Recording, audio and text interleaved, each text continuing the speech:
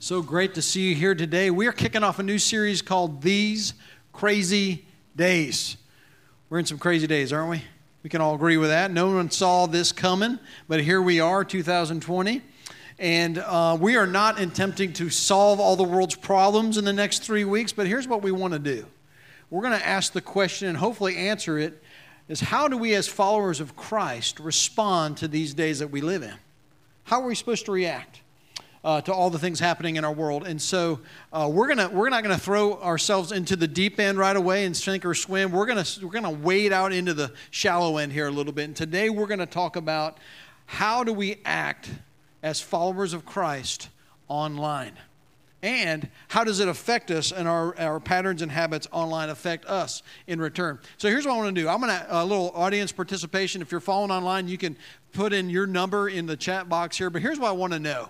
How many social media platforms do you regularly use? How many social media platforms do you regularly use? Any zeros in the house? We had a few in the first service. Yeah, we got a zero. Awesome. A couple in the back. Okay. Not online at all. Good for you. How many? One. You have one social media platform, quite a few. How about two? You have two that you go to. That's me. I'm two. Three. I already asked my kids. I knew that. 4 or more. Rock star status. Look at them. Rock star status. That's a lot. Okay. Well, so almost every one of us, this is an issue literally on a daily basis, is how do we act and react online? If I asked you, is being online good or bad, good or evil? The answer is neither or either, right? It's a tool. It's a lot like a hammer. With a hammer, it's just a tool. And with a hammer, you can build beautiful things. They built some beautiful backdrops here, and our stage is beautiful now. And they use hammers to construct those things. You make a lot of beautiful. You make a house to live in. Beautiful things made with a hammer. But you turn this thing around, and a hammer becomes a very destructive tool in the wrong hands with the wrong intentions and the wrong purposes. See, a tool is neither good or evil. And the same thing that you hold in your hands, the social media and the apps and all the stuff that you have on your phone or your device, they are neither good nor evil. But the question we've got to ask is, will we use these things for good or for evil?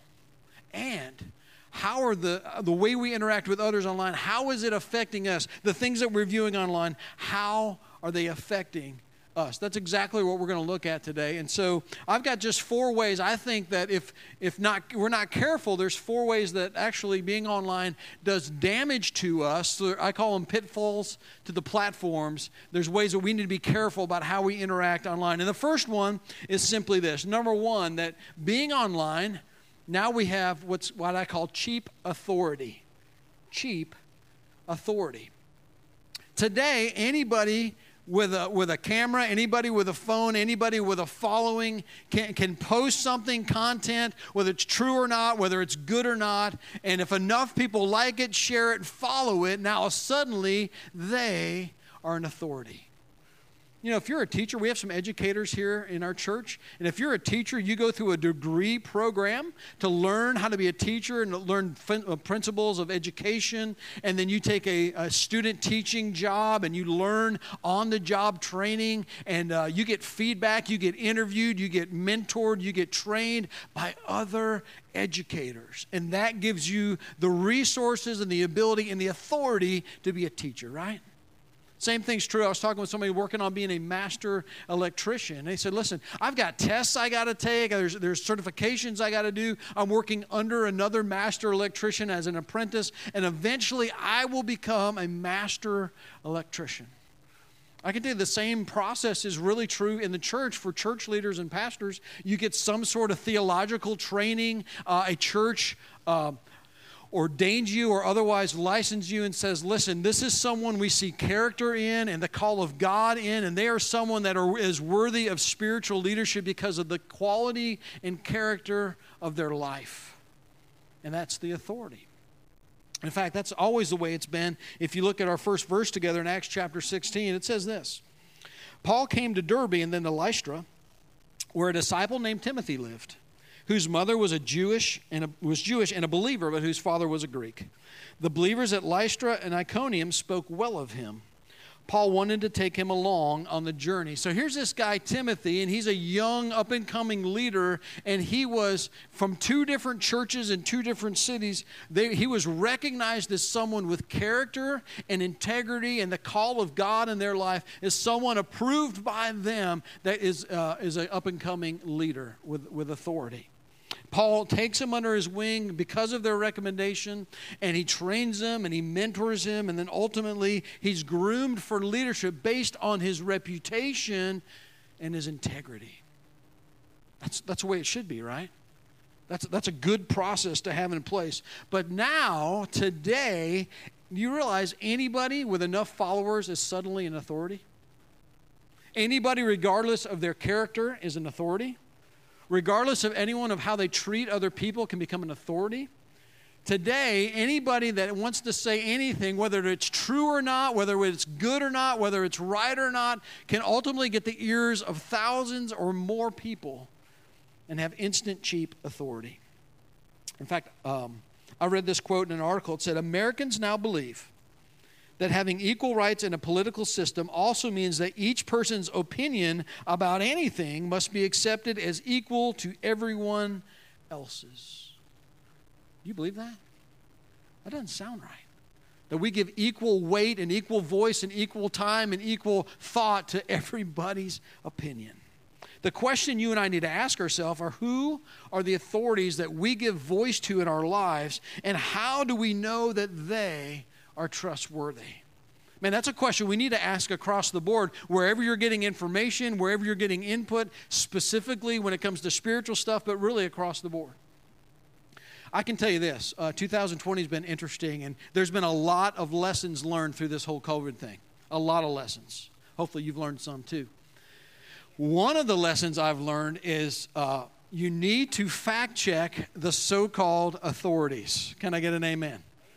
I don't know about you, but it's a game now for me. Like you go somewhere and this is sanitized, but that's not sanitized. And this is okay, but that's not okay. And one week this is all right, but now it's not all right. Or this is the standard, but now this is the standard. And if you're like me, you're just like, I don't know what is right anymore. I don't know where to get my information from anymore. I mean, it's just crazy, all the misinformation and mixed signals we've got through this whole pandemic. It's just crazy to me.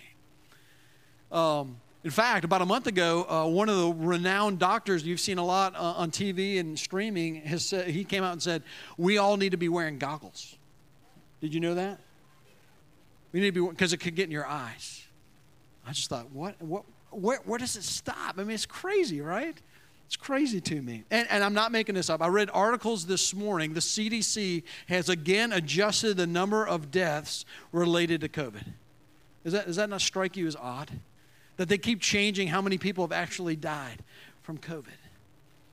And all I can tell you is this, is we've got to be very careful about trusting the experts. Not to say what I recommend is that we get our sources and information from multiple sources and multiple places and ask for God's discernment to know, what am I truly to believe about these issues going on?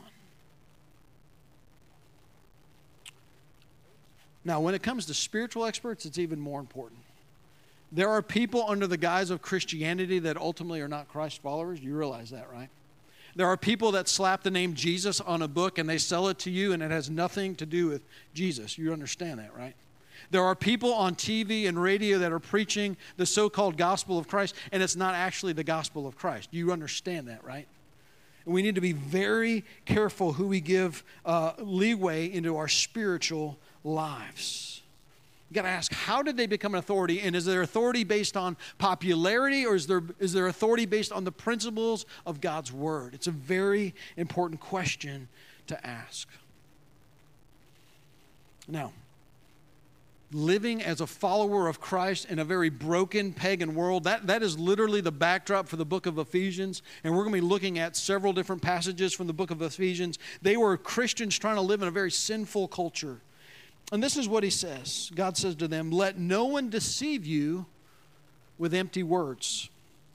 For because of such things, God's wrath comes on those who are disobedient. Therefore, do not be partners with them. I want to land on this idea of empty words. Man, we have so much content and so much stuff out there that there is a bunch of empty words that get through the filter.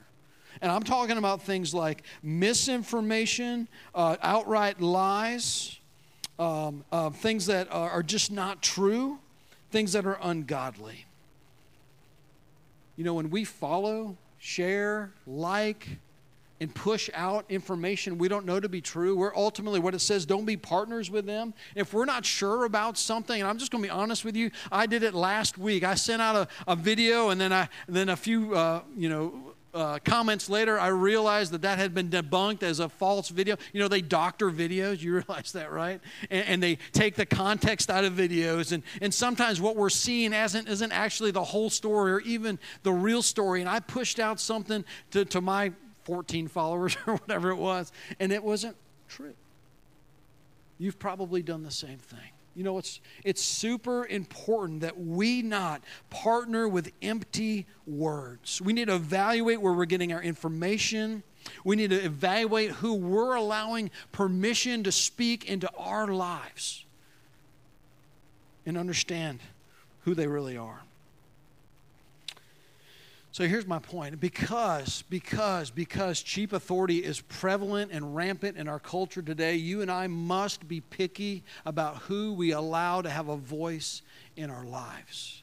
We need to be picky about the people we say are authorities, spiritually authorities about certain key issues in our life. We need to be picky about and make sure we get our sources from multiple sources and we fact check and we are people of the truth, not empty words. So it's a danger we all face. There's a cheap authority. We can confront it with the truth. Secondly, if we're going to be people that handle ourselves well online, we have to understand that online there is easy exposure. Easy exposure. What do I mean? It is so easy now to expose your heart to things that are evil and wicked and ungodly. It is literally right in front of us. Every moment of every day, as long as you're carrying a device, wickedness and evil is simply a few clicks away. You know, there wasn't a time not that long ago. If you wanted to expose your eyes and your mind and your heart to wickedness and ungodliness, you had to go somewhere to get something. You had to go somewhere to be in a certain place. And you had to sort of identify as like, I'm a person that is willing to be seen by others to be a part of this. Not so today. It's in front of us. It's in private. It's when we're all alone. And there's things, listen to me, there's things on Instagram and Twitter and Facebook and every single social media platform that has no business in front of our eyes. That it has no business being a part of our lives. That we have no business exposing our heart and our mind to. And there's just certain things we need to stay away from and clear of and not be a part of at all. A good rule of thumb is if you'd be embarrassed to show it to your family, your friends, or someone at church, you shouldn't be seeing it. You shouldn't be listening. You shouldn't be watching. Have you ever thought about how those things affect you? Because our culture today says, oh, what you do in your own private and you're not harming anyone and it's a victimless crime and whatever you view online is just between you and it's your own business. Can I tell you something? That's not true. That absolutely what you and I expose our heart and our mind to changes us. It's not victimless. We're the victim. And it changes how we view others, and it changes how we treat others, and it shifts our morality away from what is true to something that is less than God's standard of perfection and good. And so God says something very poignant to that. He says this also in Ephesians. He says, have nothing to do. Have nothing to do. Have nothing to do with the fruitless deeds of darkness, but rather expose them. It is shameful even to mention what the disobedient do in secret, but everything exposed by the light becomes visible, and everything that is illuminated becomes a light. Man, that could have been written yesterday, right? Isn't that so timely and poignant to what we deal with on a daily basis? There is light and there is darkness on our devices. There is light and darkness, and you and I choose every single day, will I dwell in the realm of light or in the realm of darkness? So God says, stay away. Stay away from the dark. Put up guardrails. Put up boundaries. Don't trust yourself. Get away from this thing if you have to. If you're a parent, have parental controls. Have ways that you monitor. I'm going to get into that more in a minute. But we should be people that are so serious about walking in the light of God and enjoying His blessing and obedience of knowing Him and following Him, that we want nothing to do with the deeds of darkness. I believe the enemy has created a very powerful tool to tempt us to sin and to lead us astray. Don't you believe that? This is a very powerful tool he's created to try to drag us away from the things of God. And can I tell you, if you're in the middle of, you're walking in darkness and there's things online you're ashamed of, my advice and my challenge to you is to expose it with the light. That means come to God in true confession and say, God, I am sorry and what I'm doing is wrong and I want to break. I want to get away from it. I don't want to walk in darkness. I want to walk in your light. And you confess it to the God who forgives you through His Son, Jesus Christ. And then if you're serious about walking in light, guess what else? James 5:16 says this, that if you confess your sins to one another, you may be healed. We confess our sins to God for forgiveness. But if you're serious about overcoming darkness in your life, then you confess that sin to someone else, someone you trust. And that person says, I'll go to bat for you and I'll pray with you and I'll encourage you and I'll be there for you and I'll cheer you on. And when you fall, I'll pick you back up and I'm there to help you say no to the darkness and yes to the light. You know, every single week on Monday nights, we have Celebrate Recovery that does just that. It's for any hurt, any habit, any hang-up that you and I have that's dragging us into darkness. God says that is a group that is serious about walking in the light, and you can come join them. Then he says, I love this psalm, Psalm 101 says this. The psalmist says, I will be careful to lead a blameless life.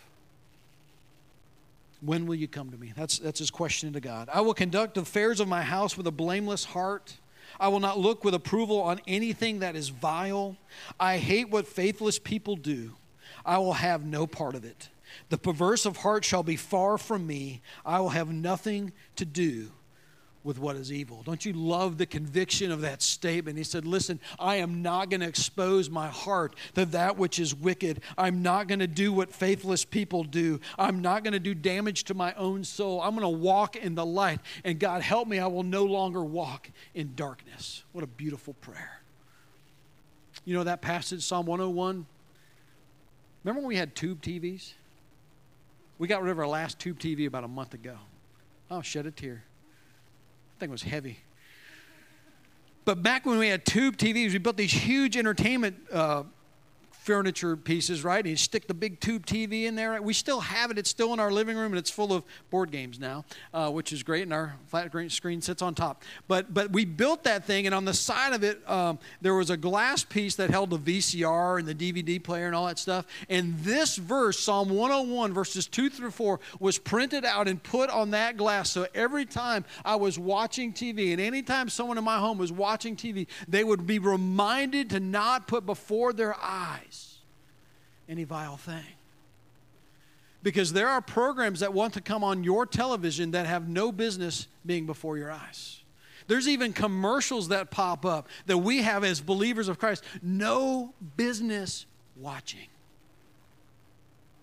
And the psalmist says, I will not put before my eyes. They've decided before the temptation comes, these are the things I will watch and the things that I won't watch. And these are the people I will follow and these are the people I will not follow. And these are the videos I will watch and these are the videos I won't watch. And these are the things I will put my mind to and these are the things I'm going to stay as far away from as I can. And by the grace of God, when the temptation comes, I call out to God and say, God, give me the strength to choose what I've already said is good and true and reject that which is evil.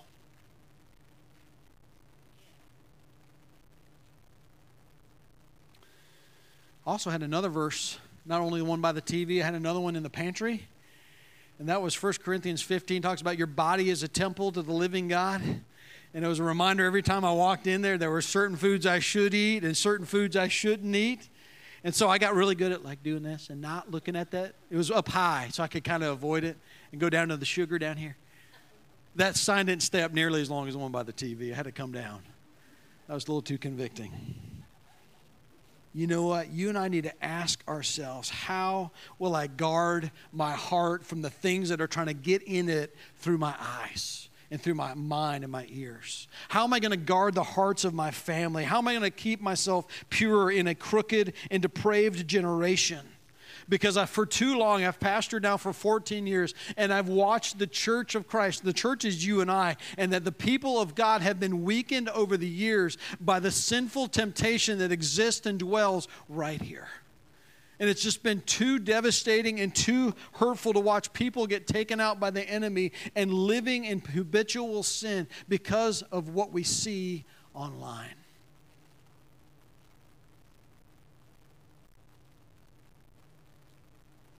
So here's what we need to do.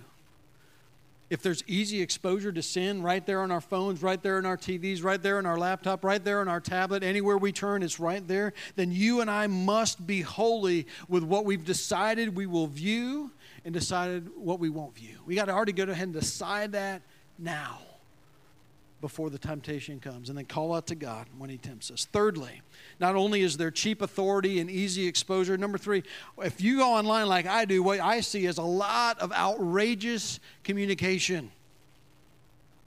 People talking crazy to each other. People being ugly to one another. The norm online to speak to one another that disagrees with you about anything is to be a negative, attacking, name-calling, and disrespectful. That's the norm, isn't it? And that's what I see when I go online. I don't know what you see when you go online. You know, social media is a terrible, terrible, terrible format for genuine, authentic dialogue. If we want honest dialogue where I am understood and you understand me, and then I hear what you have to say and I understand you, and we may choose to agree to disagree, but at least we've been heard and understand that social media is actually a very terrible format to do any of that. It doesn't work. I'm going to be honest with you. I don't think it works online. What I see online is venting and spewing and hatred, and I really believe the enemy has done a wonderful job of pitting us against one another, specifically online. He hates us, and he wants us to hate our fellow man.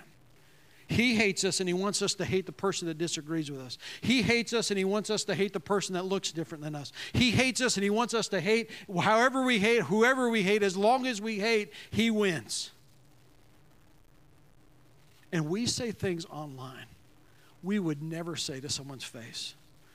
If we were having an honest conversation with someone else and they were in the room, for some reason we get emboldened because we're through a screen and we say things that we wouldn't normally say, and we say it in a way we would never, ever say it.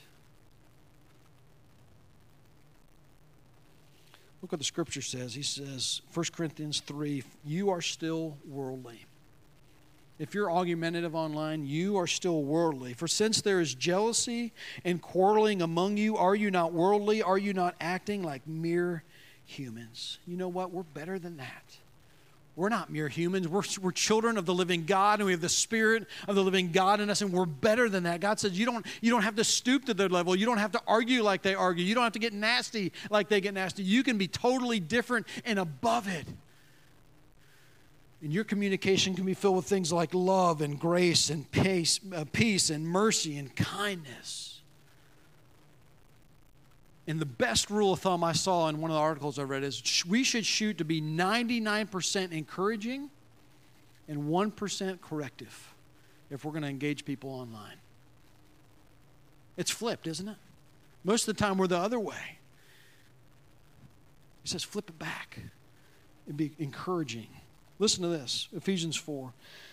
Do not let any unwholesome talk come out of your mouths, but only what is helpful for building others up according to their needs, that it may benefit those who are listening. Listen, this unwholesome talk, he's not specifically talking about four-letter words, although those are taboo. What he's really talking about is that the way we approach other people and how we talk to them shouldn't be about us. It should ultimately be about them. And if we're going to engage other people in communication, we should be educational, we should be instructive, we can be informative, we can be helpful long before we become attacking and negative and critical.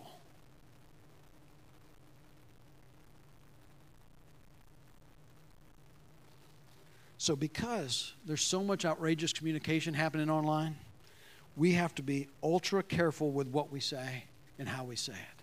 We should be people of the truth, but we better make sure our facts are straight. And if we're going to be people of the truth, then we ought to be people that say the truth with so much honey coated on top that it's palatable to people that don't understand and believe the truth that you and I believe. How we say it definitely matters. Number 4. Lastly, because we live in a world with social media, it is such a temptation to waste time.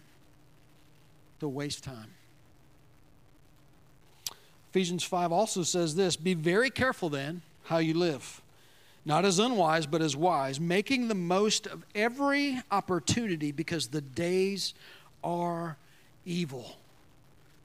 The days are evil. I mean, there is just something about, we can lose sight of what's most important. We only get one time around in a life. We get one lifetime to live. And if we're wasting it on things that don't matter, then we ultimately have missed God's purpose for our lives. So if you're a follower of Jesus Christ, you have 3 great priorities in your life. I don't care what you do or who you are. It's this relationship with God that needs to be cultivated. This relationships with other important people in your life that need to be poured into and cultivated. And then there's whatever you do to be productive, whether that's school or work at home or work in a job that you give. And those 3 things are like 80% of your life. And if you're wasting so much time online, then ultimately you're stealing away time from something that is important. Something else that needs your time more than this does. Something that needs your time more than 1,000 likes in a given day. There's something more important than that at stake. They're probably sitting next to you. See, if you're giving your life to those things, the important things like your job and your marriage and your kids and your neighbor and serving in your church and sharing the good news and spending time with God, ultimately suffer because of it.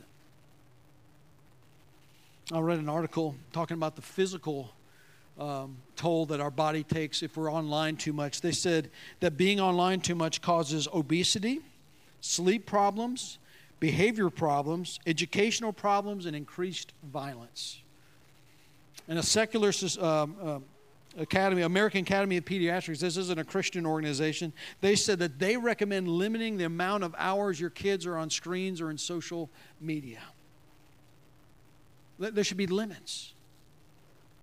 Do you know, this is an older study, but back then, it was about 8 years ago, children ages 8 to 18 averaged 7.5 hours a day in recreational entertainment media. Can we agree that's too much? Can we not agree that's too much? Someone else is raising our kids instead of us. And I got to tell you, we should feel empowered to be the parent that says there's limits. We should feel empowered as the parent. Anytime, our kids know, anytime I want to look at their phone or look at their screen or look at their computer, mom has full rights and full access to look at their stuff anytime we want. We should be monitoring what they're watching. We should be guarding their hearts for them. We should be enforcing limits for them. We got a handout in the back, and I want you to grab one if you're a parent or grandparent or a guardian. Some tips to how to help with your kids online, and so grab one of those on the way out. It's super important. The other thing we need to do as parents is to model. We need to model this. The same study said that the average adult spends 11 hours a day on a screen. Now you say, well, that's work and that's other things going on, but still, it's so easy for you and I to not model restrictions and limits for our kids. To do as I say, not as I do. We need to set the pace. Let me ask you this. What is the first thing you reach for in the morning? Is it this? The first thing you reach for? Why is that our habit? I bet almost everyone in this room, the first thing you reach for in the morning is this thing right here. And my question is, why is that our go-to habit?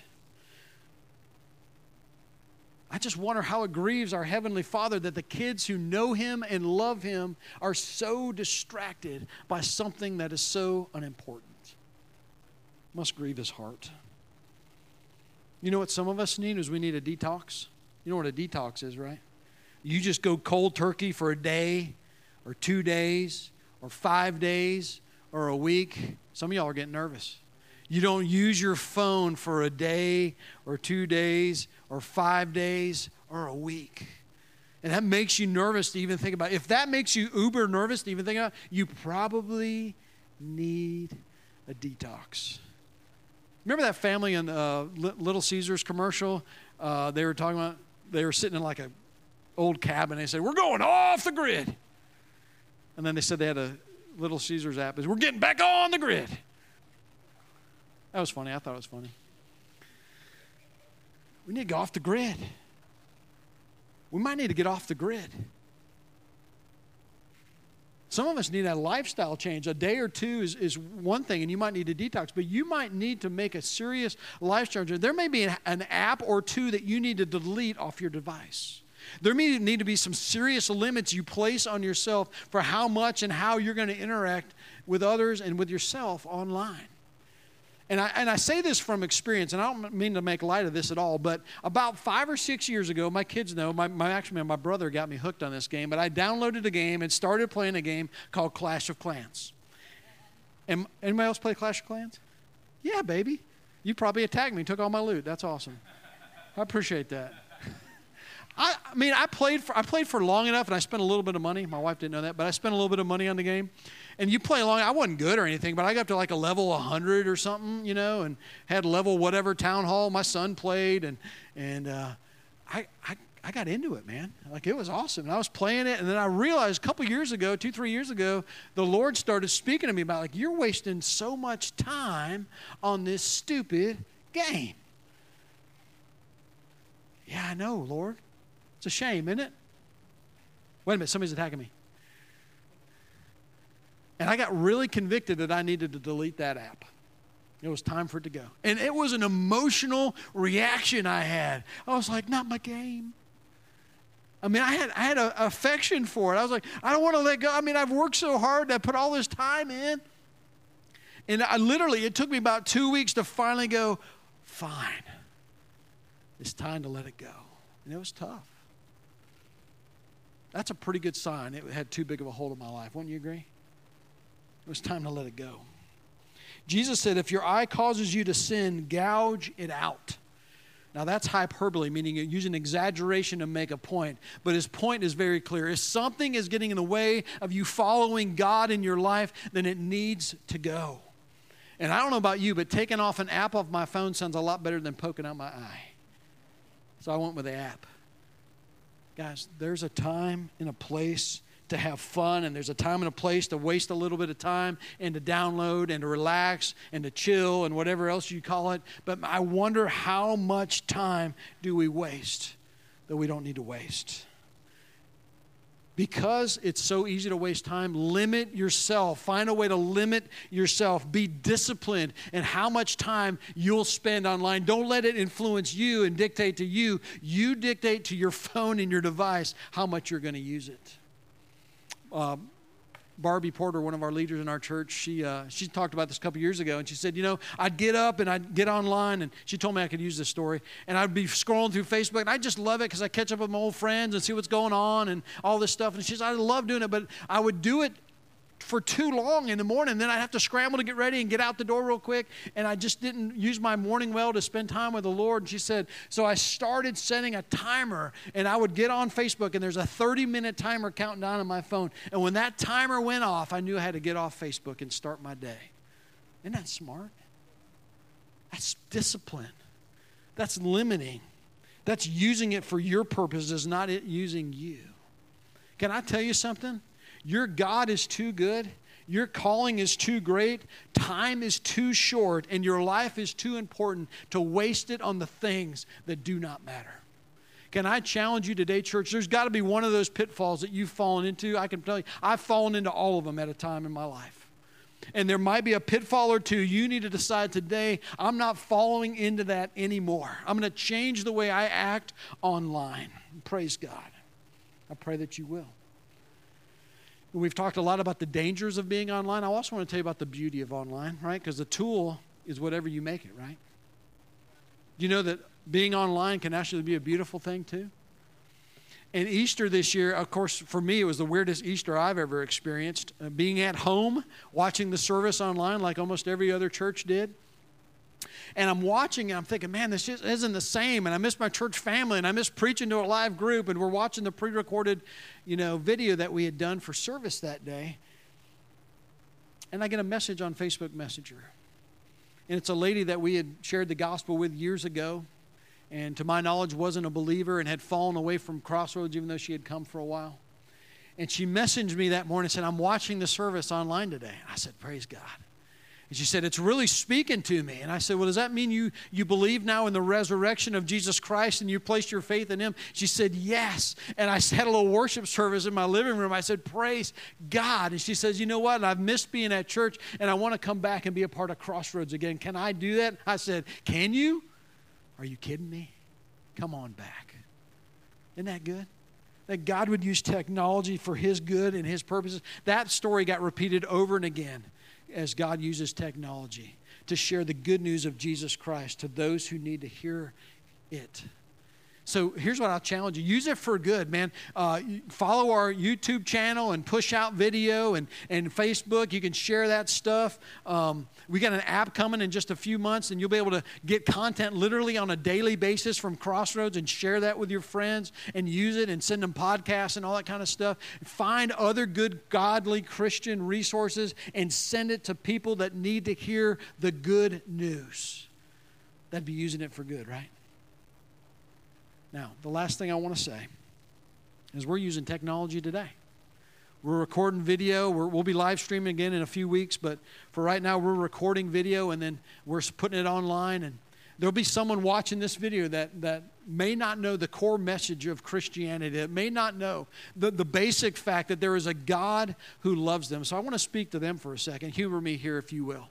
That if there's somebody watching online today that doesn't know that there's a God in the universe who created you and loved you, and he created you with a purpose that you might be known by the eternal God in an intimate and real relationship with him, then I got good news for you today, that God is not mad at you, he's mad about you. And he loved you so much, he did something significant for you. And what he did for you is simply this: because our sin separates us from a holy God. The things in our lives that we're ashamed of, that are offensive to a holy God, have separated us from him. That's what the scripture says. Our sin has separated us from our God. And there's no amount of good works that we can do to bridge the gap to the separation to this heavenly Father who loves us and wants a relationship with us. And in this dire place that we could not fix, Jesus, the Son of the living God, the God that became flesh, he came and he bore the sin of the world. Your sin and my sin and the sin of the world got put upon Christ on the cross. And on that cross, the sin that you and I deserve to pay for, Jesus paid for in full. And because he did, we no longer have to pay the penalty for sin, but became ushered into a relationship with your heavenly Father. That's the good news.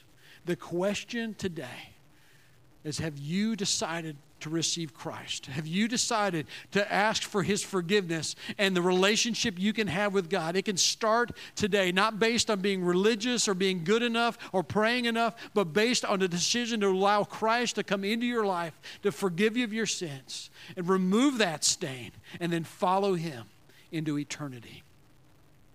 If you've never made that decision, today can be the day you say yes, and your heavenly Father becomes a reality in your life. Let's pray right now. So, Father, in the moment of decision for someone who may be in this room or watching online, this is a holy moment. There's not a more important moment that they get to decide and receive the love of God into their life. God, convince them that you love them. They might have gone through things that have made them question whether there's a God who loves them. Convince them today that because you sent your son Jesus and are willing to let him suffer in their place, that's evidence enough that you love them. God, convince them you love them. And because you love them, you are willing to pay the price for their sin. and that everyone in the sound of my voice does not have to pay for their sins for eternity in a place called hell, but Jesus Christ came, that he paid for their sins once for all and took on their unrighteousness and their sin, and now can give them a righteousness through faith. So, Lord, I pray for that moment of decision right now. If you're ready to receive Christ, to have his death on the cross count for you, to be forgiven of your sins and know this relationship with God that you've longed for your whole life, then simply say, Jesus, I'm ready. I'm coming to you, asking for forgiveness for what I've done, recognizing I've offended you, the holy God, yet believing Jesus' sacrifice is enough. And I place my faith in Jesus, what he's done for me. Jesus, will you forgive me? And will you lead me? I want to follow you today and tomorrow and the rest of my life, trying to follow you to please you because of what you've already done for me. God, I pray for your church. Each one of us have light and darkness in our palms every day. And I pray we'd be people of the light. We'd stay far away from the evil, far away from condemnation, far away from the conversations that drag others down. God, we'd be careful about who we give a voice to. God, do a renewing work in us and how we react and respond and are affected by what we do online. Thank you, God, for your grace that meets us every single day. We love you. We thank you for your mercy. We thank you that though we failed you time and again, you have never failed us, and we come in confession. You always renew and forgive us through the blood of Jesus Christ. We give you thanks now in Jesus' name.